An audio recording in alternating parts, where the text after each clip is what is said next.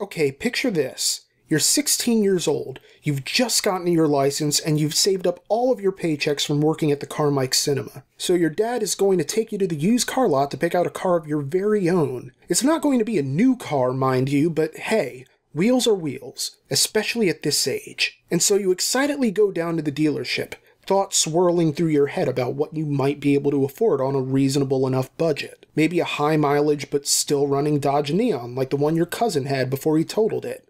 Or maybe a Crown Vic Police Interceptor because you have friends who smoke weed behind the elementary school playground, and you like the idea of pranking them. Or a Mercedes 380 SL because this might be your only chance to say you have a Benz and have your SoundCloud rap lyrics actually be true. The possibilities are endless as your mind races the closer you get to the dealership. Except, well, that's not actually what happens when you get there. All those interesting cars you grew up reading about and riding in, the cars that you hope to one day drive yourself and potentially modify and maintain and keep on the road, those are mostly gone. And in their place are any number of overpriced Corollas, Camrys, Accords, and Priuses. Not that there's anything inherently wrong with those cars in your teenage mind. Again, wheels are wheels. But they aren't what you wanted. All of your friends have those cars. Most of your family does too. You wanted to stand out, own something different, and pay for it in a single transaction with all the money you saved. No loans, no leases, no interest. Just one exchange. But then it's 2010, and the damage has already been done. You see, over the past year from where this hypothetical kid is now, a ton of cars have been destroyed in the name of stimulating the auto industry and reducing the negative impact on the environment that many older cars had created, which, in turn, led to a bit of a problem for the kid hoping to own a car from before Chrysler sucked. Basically, due to the relative shortage of older used cars, the price of what remains now has surged. And this is where Uncle Matt comes in with his tales of days gone by when you could own a Chevy Caprice and not have to refinance your entire life for the opportunity. Because while your Uncle Matt is pretty young for the common man's conception of an uncle, he's not so young that he can't remember a time before a program called Cash for Clunkers came along, with the best intentions to help the auto industry and the environment, only for the consumers to get caught in the crossfire, and for a bunch of perfectly good, beautifully functioning contemporary classics to find a new home as part of a scrap metal orgy in an anonymous heap somewhere in the middle of Heidelberg Township. And you watch with befuddlement as Uncle Matt goes inside to play Fallout New Vegas on your Xbox, because now he lives with you and your dad ever since his wife left for Tahiti with Gary the personal trainer. And your life is a hellish threes company where nobody knows how to close their damn robes when they come down to make coffee in the morning. And you don't want to blame Cash for Clunkers for any of it, because the intentions were good. But then, we all know what the road to hell is paved with. Welcome to RCR Stories, Cash for Clunkers.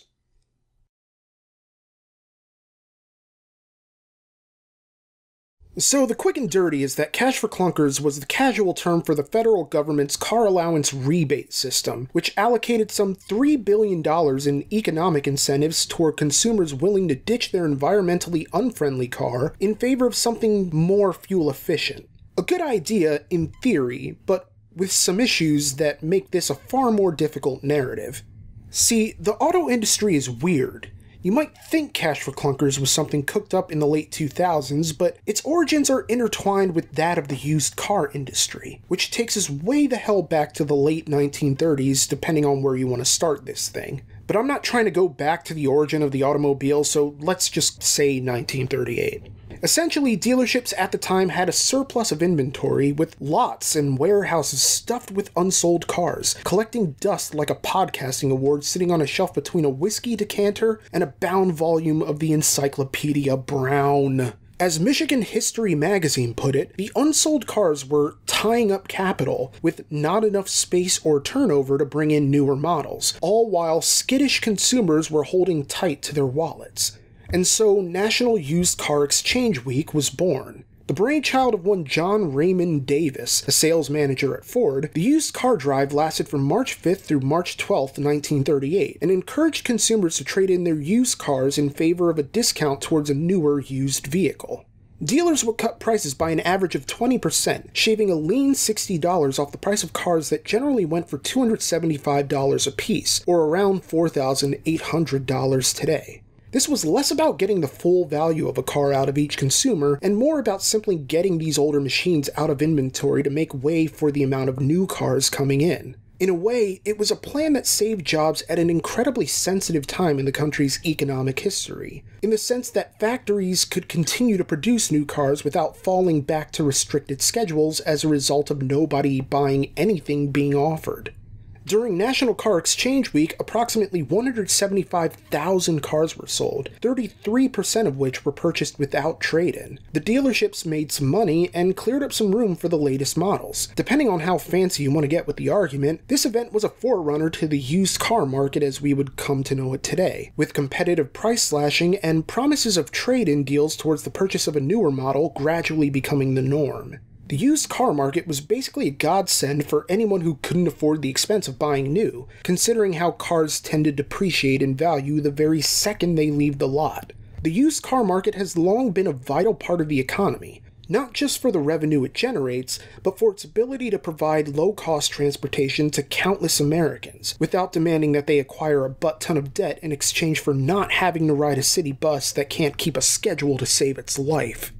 You see, it used to be that you could work a minimum wage job and still comfortably afford a beater that would at least remain somewhat consistent in performance over the 2 to 3 years of peak reliability.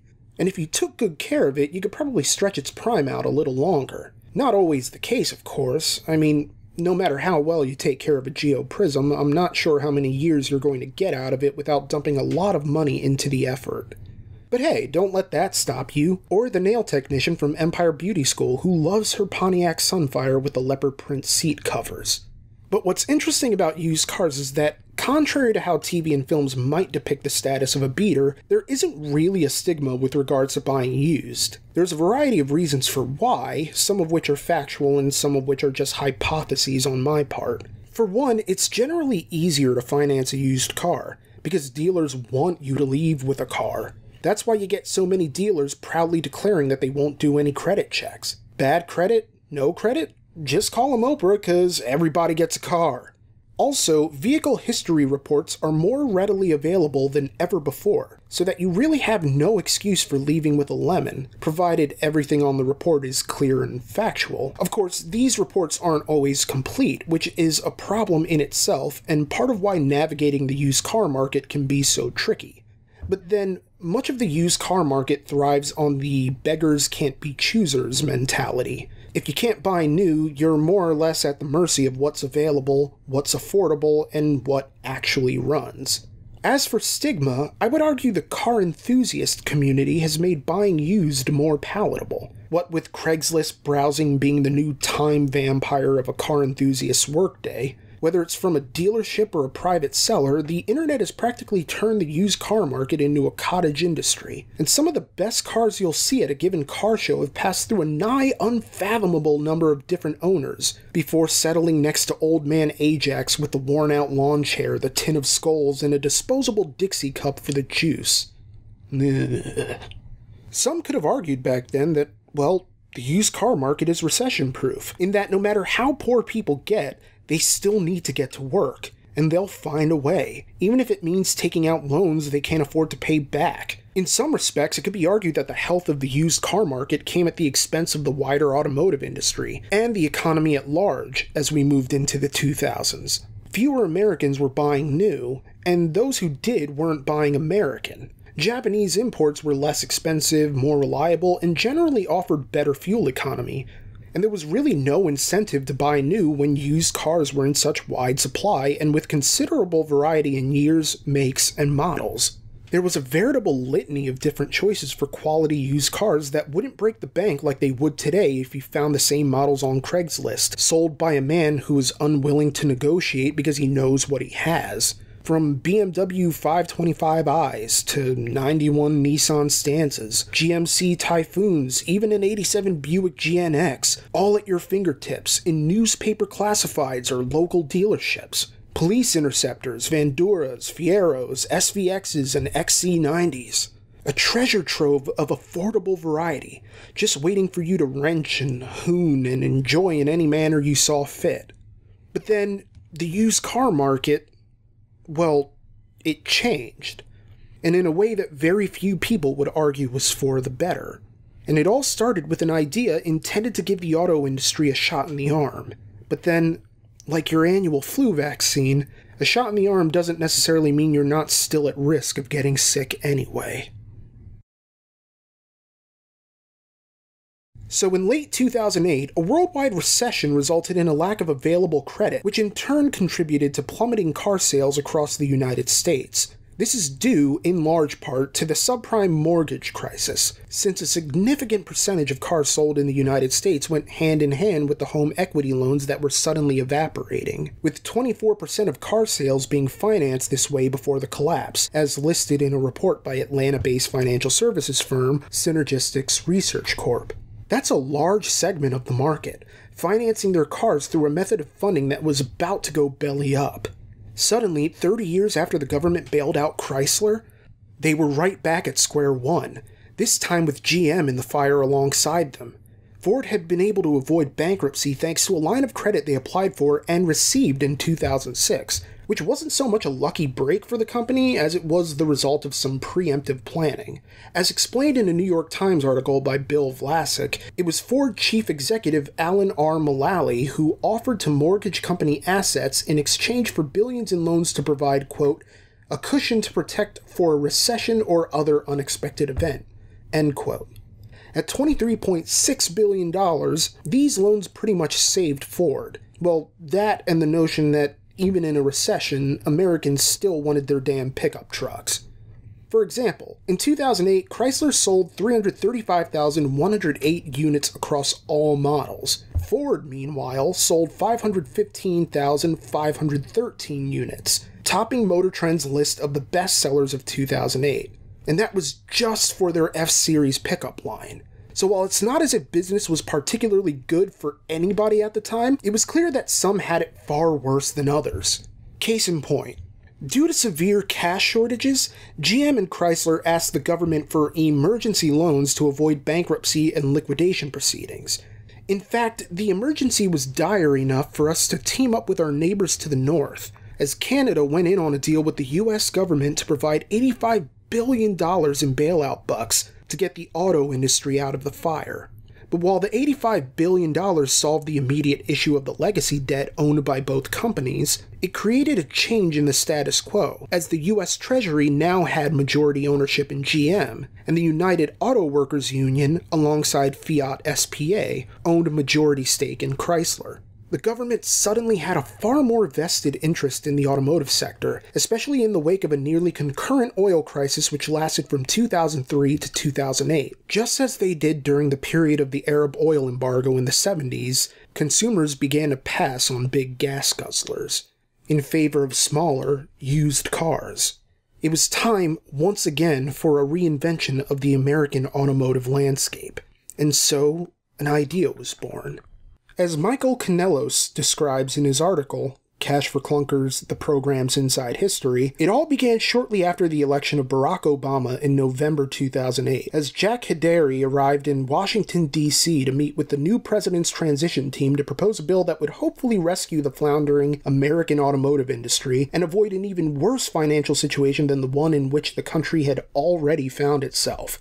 Hidary planned to pitch Vice President-elect Joe Biden on a car exchange initiative that would be integrated into the $787 billion stimulus bill. His thinking at the time was that the slow pace of hybrid sales meant there had been virtually no effect on greenhouse gas emissions, so a car exchange program could potentially accelerate the standardization of more fuel-efficient vehicles, while providing a boost to the auto industry by encouraging consumers to buy new. It wasn't exactly a novel idea necessarily. Hidary had first read about a similar program being successfully implemented in Texas, as low-income car owners were offered $3,500 on a trade-in towards a new car. It was such a successful program that Hidary genuinely believed it could work on a national level.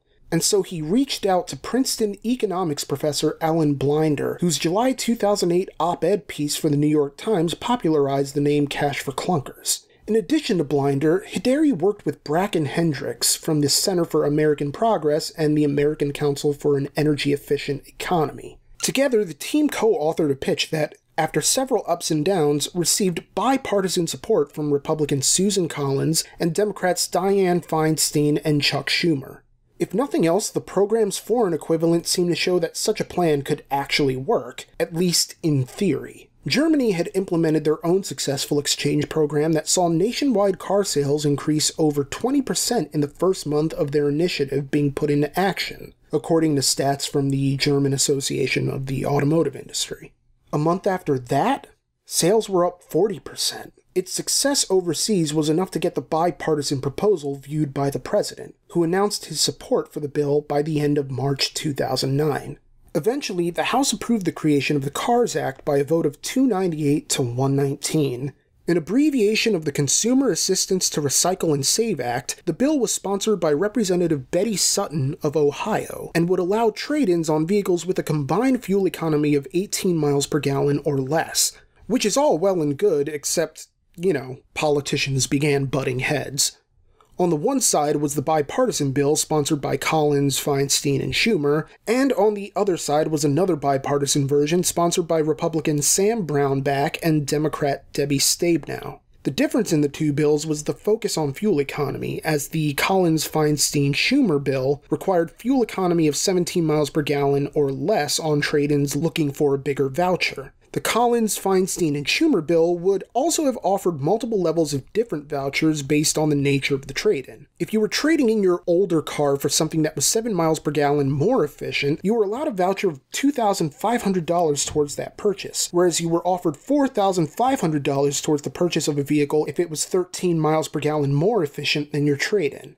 In addition, consumers would receive an extra $1,000 voucher toward the purchase of a used car that happened to be more efficient. However, the bill that passed the House was focused more on getting people to buy new. And in a weird way, it kind of made sense, People weren't thinking about how the used car industry could help the economy, or even how much of the economy the used car industry really accounted for. Politicians seemed to equate boosting the auto industry with purchasing new vehicles, which is why one of the stipulations attached to the bill was so nonsensical. But more on that later. As the government entered into negotiations over just what the bill would entail and the amount of funding that would be allocated to the new program, there was some saltiness in the Senate about cash for clunkers being glue-gunned onto a war supplemental funding bill, and an 11th hour change that called for the program's funding to come from deficit spending instead of the stimulus package that had initially been proposed and agreed upon. After much hemming and hawing, a vote of 91 to 5 saw the funding bill pass in the Senate. Out of the proposed $4 billion allowance,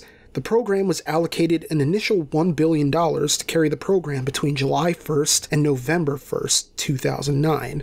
But herein lies the problem. Demand was high for cash for clunkers, far higher than anticipated. That initial $1 billion allocation had nearly dried up by July 30th, as people came forward left, right, and center to claim their vouchers and, presumably, trade up. But even with Congress approving an extra $2 billion to the program, it was clear that Cash for Clunkers was in trouble almost from the moment it started. By August 24th, 2009, the money was all gone.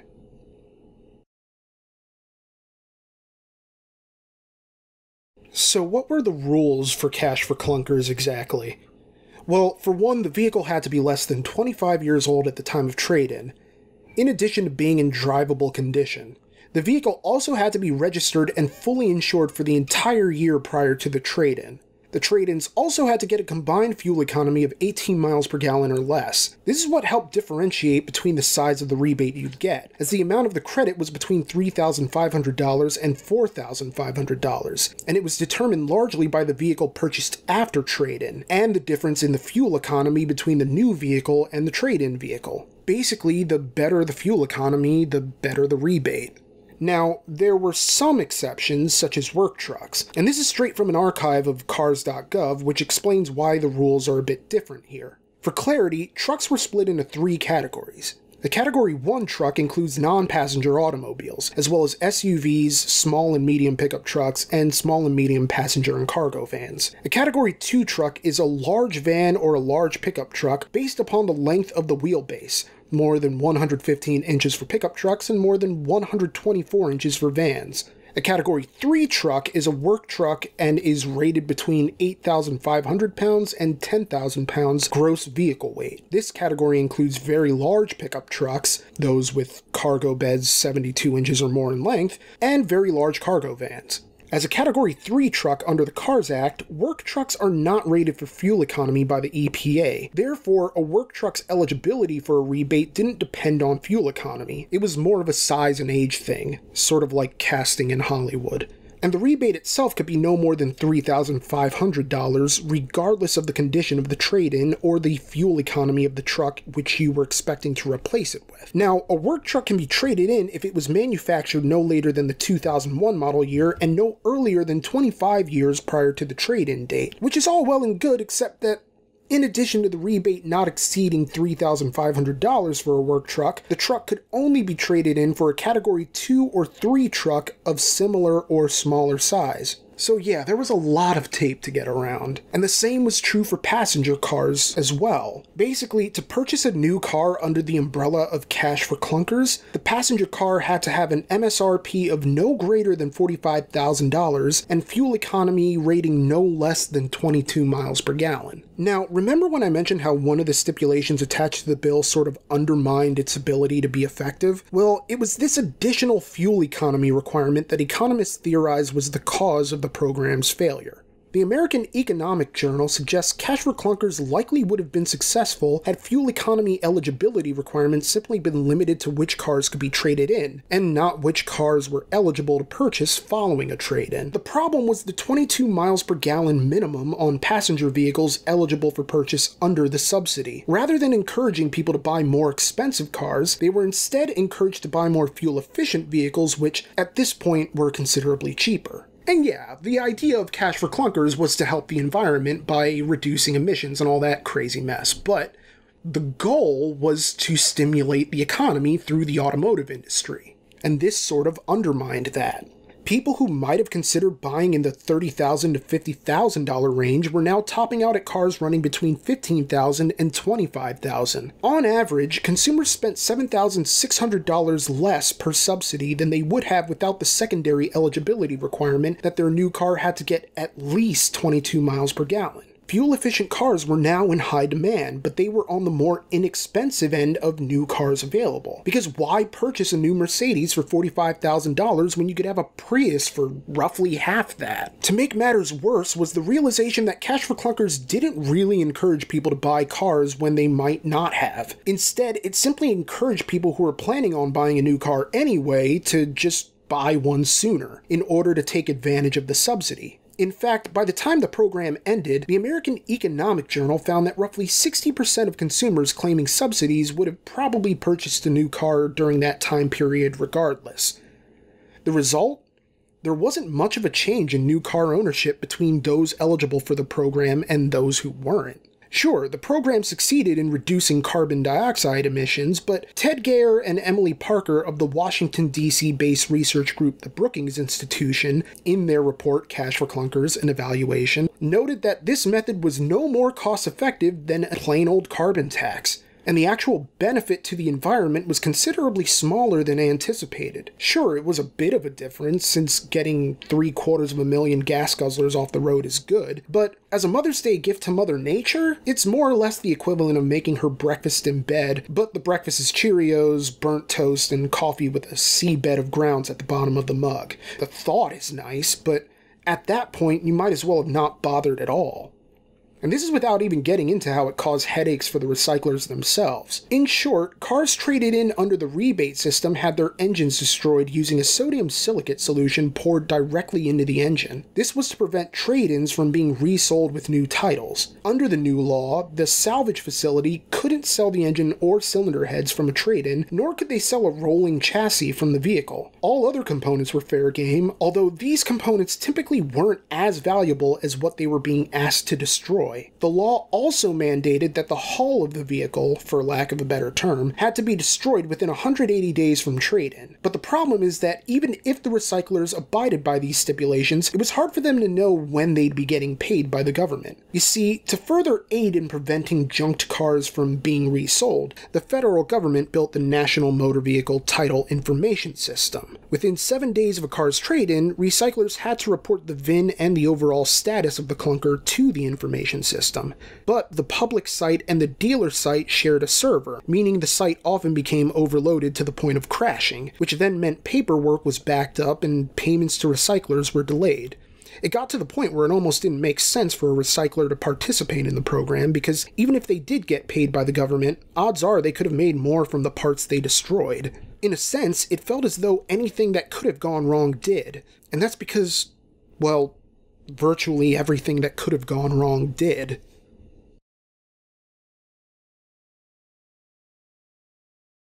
By the time Cash for Clunkers came to an end, 690,000 vehicles, approximately, had been taken off the road, with $2.8 billion in funds being used. And I suppose this is where we get into what really bugged auto enthusiasts about Cash for Clunkers, especially today: the destruction of rare, classic, or otherwise perfectly serviceable vehicles. The Detroit Free Press, by way of data from the National Highway Traffic Safety Administration, discovered that the range of cars destroyed in Cash for Clunkers included cars of varying degrees of expense and rarity. Now, I initially had a full list of cars that had been scrapped by Cash for Clunkers, only to realize that many of the ones I assumed to have been destroyed were actually spared at the last minute. So I'm going to focus mostly on a handful of cars that, from my research, I'm certain didn't survive. Which is not to say these models are completely extinct, but I don't know exactly how likely you are to find one of these out in the wild. Now, one of those cars is the GMC Typhoon. Fewer than 5,000 were produced for the 1992 model year, and hell, Clint Eastwood and Bob Seger daily Typhoons in their day. In 1991, a Typhoon was capable of going toe-to-toe with a Ferrari of the same era, going from 0 to 60 in just over 5 seconds on the surprising muscle of a turbocharged 4.3-liter V6. Sure, the styling might be a bit Murica for some, but hey, I kinda like it. There's a confidence to it, a sense of barrel-chested poise. If a Dodge Ram is a guy outside the bar waiting for the guy he challenged to come get these hands, then the Typhoon is the guy inside the bar who doesn't fight because he's too busy drinking beers, throwing darts, and trying to get Wendy the bartender to come home with him, because life is too short, especially when you work on an oil rig. Was it a revolutionary vehicle? No, but then I don't know that any of the cars on this list are. That doesn't mean, however, that they didn't have value. I mean, look at the Typhoon. It's got character. And it could have had value to somebody, instead of being scrapped for less than it was probably worth. So rest in peace, GMC Typhoon. I don't know if you're missed, but I feel like I probably would have missed you had I known you, like John Candy. Or Phil Hartman.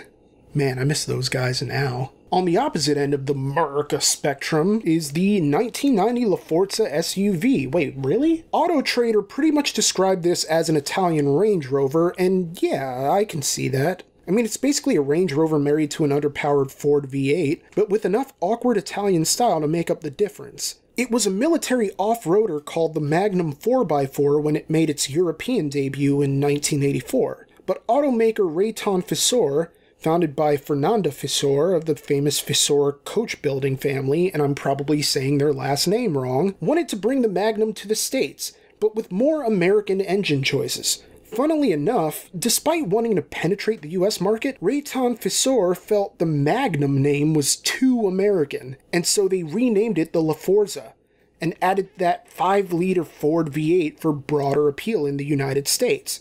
The design wasn't particularly inspired, but you did get hand-stitched Italian leather to give the sensation of a more luxurious vehicle than you were actually getting. And it does have a peculiar charm to it, sort of like an automotive Roberto Benigni. I mean, look at it. It's so achingly simplistic in its design that you almost can't help but respect its Italian car in American cosplay aesthetic. And yet, like the Typhoon, I'm not entirely sure to what extent anybody actually misses this car. because people clearly didn't seem to care enough about it when it was here, you know? And I think that's the case for a lot of the cars on this list. It's people trading in something that never really spoke to them in the first place, or people trading in something they didn't know was special, and, you know, maybe sometimes you don't really know what you have. Not everybody is that Craigslist bro who's aware of what they have in their garage. Sometimes you just give something away without realizing that it was something more than you thought. This is, of course, excluding those who were trading in a car that was more or less falling apart, or something they just outright hated, like a Jetta or something. But I digress. A bit more exotic is the 1980 TVR 280i convertible. On the one hand, many of its components were sourced from Ford vehicles of that era, like the suspension, steering, and gearbox off a Ford Cortina, a radiator from the Grenada Mark II, rear lamp clusters from a Capri, and the 2.8-liter Ford Cologne V6 engine, getting around 160 brake horsepower and 162 pound-feet of torque. It's got a nose longer than my Isle of Man TT video, and apparently has a tubular space frame chassis so stiff it's an understudy at Brazzers. It also gets its differential and rear brakes from the Jaguar XJS, as if it hasn't borrowed enough already. But on the other hand, this is such a visually distinctive car that it still seems more exotic than you would think from what's underneath the hood. It stirs to mind images of a man who can't remember if he bought that Hooters franchise in a haze of drunken irony or a fog of sober madness. It's a car he knows his son will grow up to one day crash, or trade in for far less than its value after he's dead. Meanwhile, the 1992 BMW 850i seems less concerned with coming across as exotic. It's more about projecting affluence and a diversified stock portfolio. Its cost in 1992 was approximately $100 large. Aesthetically, the 850i screams money from the top of the New York Coliseum.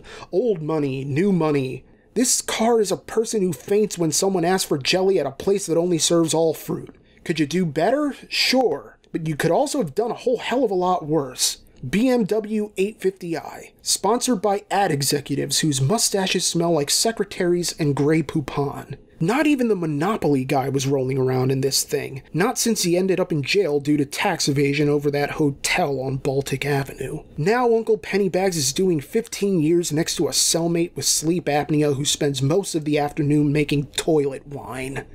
And these are just individual vehicles. Cars like the Typhoon and the LaForza SUV were joined in the graveyard by a litany of the lost, such as the 20th anniversary Pontiac Trans Am, the 1985 Audi Quattro, a 1988 Aurora Cobra kit car, a 1996 black funeral coach, and any number of Mustangs and Camaros of various generations.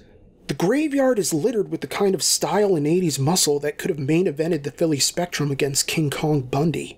I'm going mostly off of the archive of trade-ins from cars.gov, so while it's possible that some of these cars were ultimately spared, it's still stunning to see so many of these cars on this list in the first place. This is before even getting into the groupings of cars that were junked, such as over 1,000 Jaguars, 14 USPS Ford Explorers, nearly 2,000 Oldsmobile Auroras, 327 Supras, 61 Fieros, 569 nice models across the Firebird Trans Am family, over 1,500 Crown Vics, 107 Ford Taurus shows, 15 Isuzu V-Crosses, countless Dodge Stealths, and over 5,000 Mercedes-Benz models, including the SL, the S600, the 1994 500E, the 1995 C36, and the 99 C43.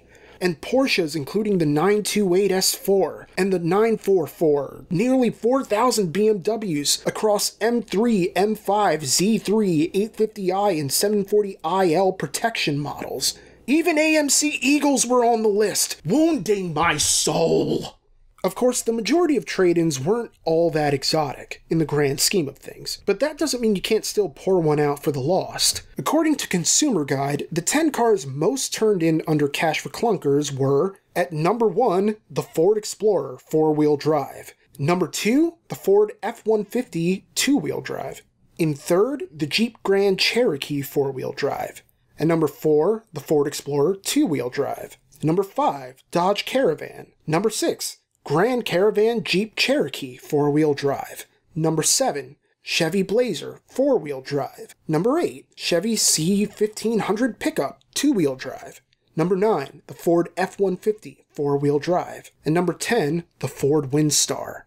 So yeah, not that surprising, honestly. I mean, they're all big and American and gas-thirsty, but the money didn't exactly stay with American automakers once those cars were traded in. The top cars purchased under Cash for Clunkers were from majority foreign automakers.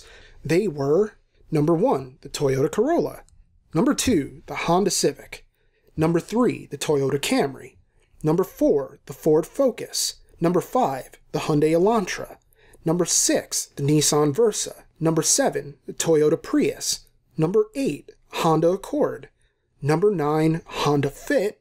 And number 10, Ford Escape, 2-wheel drive. What's strange is that out of several cars submitted for the program, many shouldn't have even qualified in the first place since, according to EPA estimates, they each made more than 18 miles per gallon. For instance, there's a Dodge Neon and a Hyundai Accent among the list of trade-ins that really shouldn't have been in there in the first place. But then, I suppose that in some regards, Cash for Clunkers failed because it was a strangely inconsistent system, whose benefits didn't seem as clear as its more problematic components.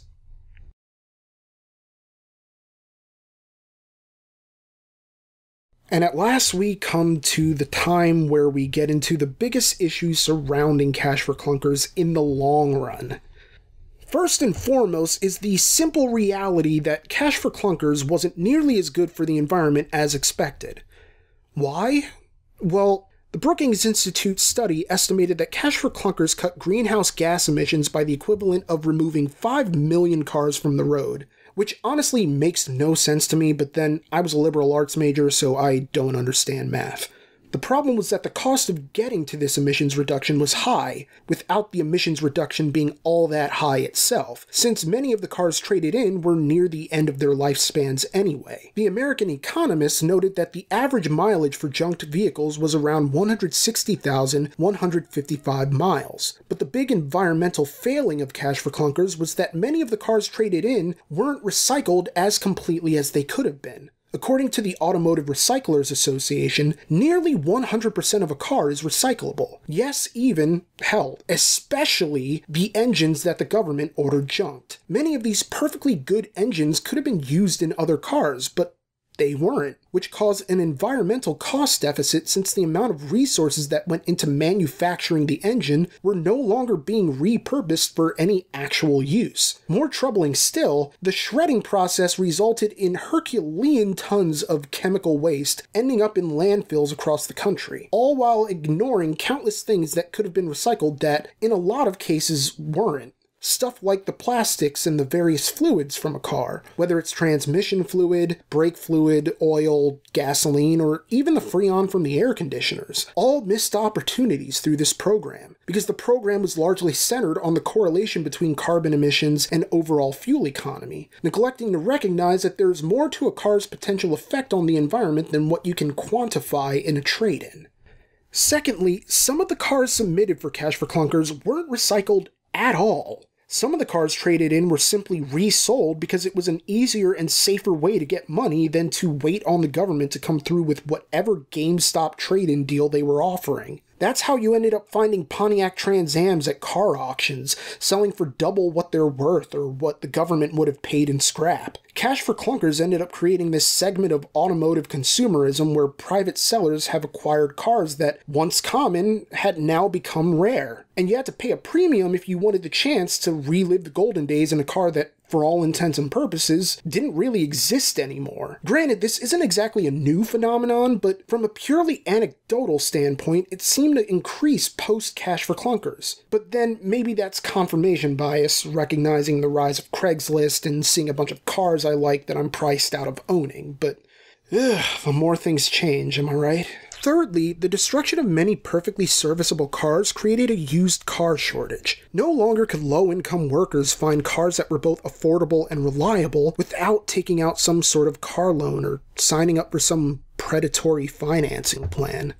And this is because Cash for Clunkers was constructed to target those who were willing and able to buy new. But not everybody can afford the luxury of buying new. In fact, many people seriously damaged their own credit scores by taking on debt they couldn't pay. And yes, you could blame the consumer for not being better at assessing the priorities of their finances. Lord knows plenty of people know what it's like robbing Peter to pay Paul, reevaluating their financial priorities on a weekly or monthly basis. Basically, it's which payment is going to be late this month so I can keep the lights on and my kids fed. Yeah, it's easy to say, well, they shouldn't have taken on debt they couldn't pay. And yes, it's true that some people are just crazy and don't care when weighing the mortgage-sized car payments against the possibility of owning a new Laramie or some other ridiculous expenditure. But for others, sometimes life just happens. The kids are sick, the pipes burst, grandma has a stroke and needs to be put in a home, the house was robbed, your identity was stolen, you want to pay off the student loans finally, whatever. You may have taken on those payments in good faith, confident you'd be able to pay them back, but then something happens and you have to reevaluate your priorities. You never know. Not everyone out here in debt is living large and just ignoring their responsibilities. They're trying their best to make amends while also living some semblance of a life with a modicum of happiness in it.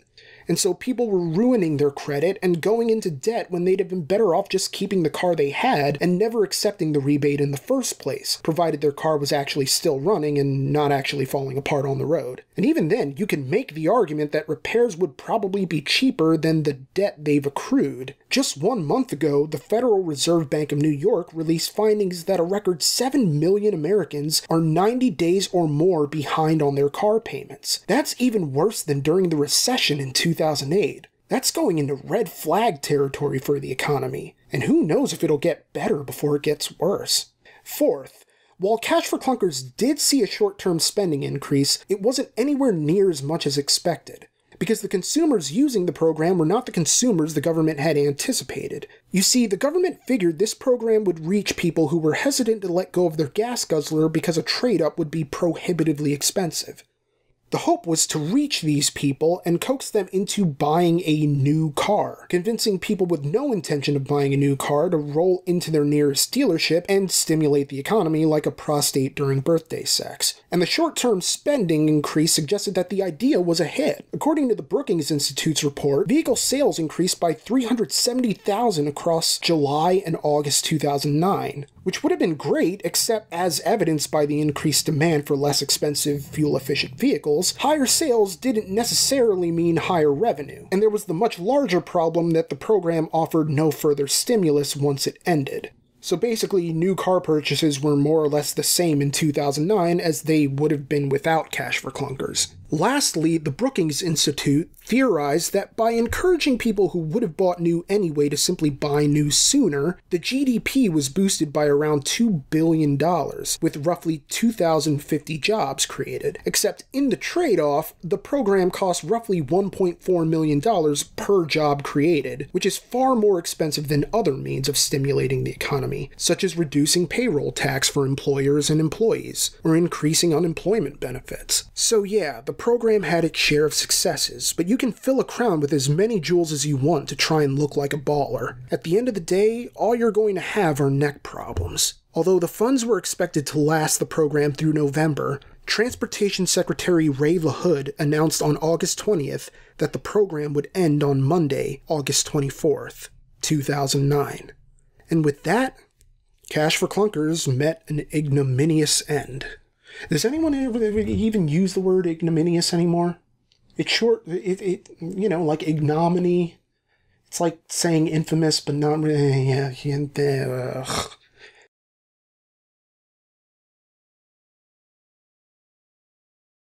Ultimately, some would argue that, at best, Cash for Clunkers did little to change things for the better, while others would argue that it did actual damage, not only to the automotive industry, but to the economy at large. I came into this wanting to be objective. Well, at least in theory. But it's kind of difficult to see this as anything other than a disaster that should realistically never be repeated. Sure, it was well-intentioned, and governance is as much an exercise in trial and error as it is in kickbacks, double dealing, and all that other shadiness that makes up our expectations of what governance actually entails. But it's hard to imagine a scenario in which Cash for Clunkers was anything other than what its last word entailed. Although Cash for Clunkers reported some $2.8 billion in rebates, with Ray LaHood declaring the car allowance rebate system the best economic news story in America, the program ultimately didn't hold up to the harsh magnifying glass of hindsight. Economic advisor Austin Goolsbee noted in 2011 that the Obama administration misjudged how quickly the country could recover from the economic damage of the 2008 economic collapse. Although he would claim that despite the criticisms of the program, it, quote, warded off a depression. Of course, even though the government ended Cash for Clunkers, that doesn't mean it didn't continue at the state level. For instance, the state of California has its own Cash for Clunkers car buyback program, operated by the Bureau of Automotive Repair. As with the federal program, the goal is to, quote, promote clean air by removing older vehicles that are currently operating on California highways and roads. The state-level incentives are much lower than they were at the federal level, with a basic rebate of around $1,000 per vehicle and $1,500 per vehicle for low-income participants. Despite the state continually renewing the program each year, there's no real indication that it's any more successful than Cash for Clunkers was at the federal level. A 2014 report by the Daily Signal found that over 60% of scrapped vehicles were unregistered, which implies that many of these cars weren't even being driven, so scrapping them may not have had much of an environmental benefit at all. I mean, hindsight is 20/20 and all that, but it's difficult to imagine that 2009 will be the last time that the government steps in to help the auto industry with some wild plan that ends up backfiring. The best you can do is take care of the car you have. Be mindful of your finances, and try your best not to fall into the trap of predatory lending practices. Because you never know. Sometimes life just happens. But also, if a deal seems like it's too good to be true, it probably is.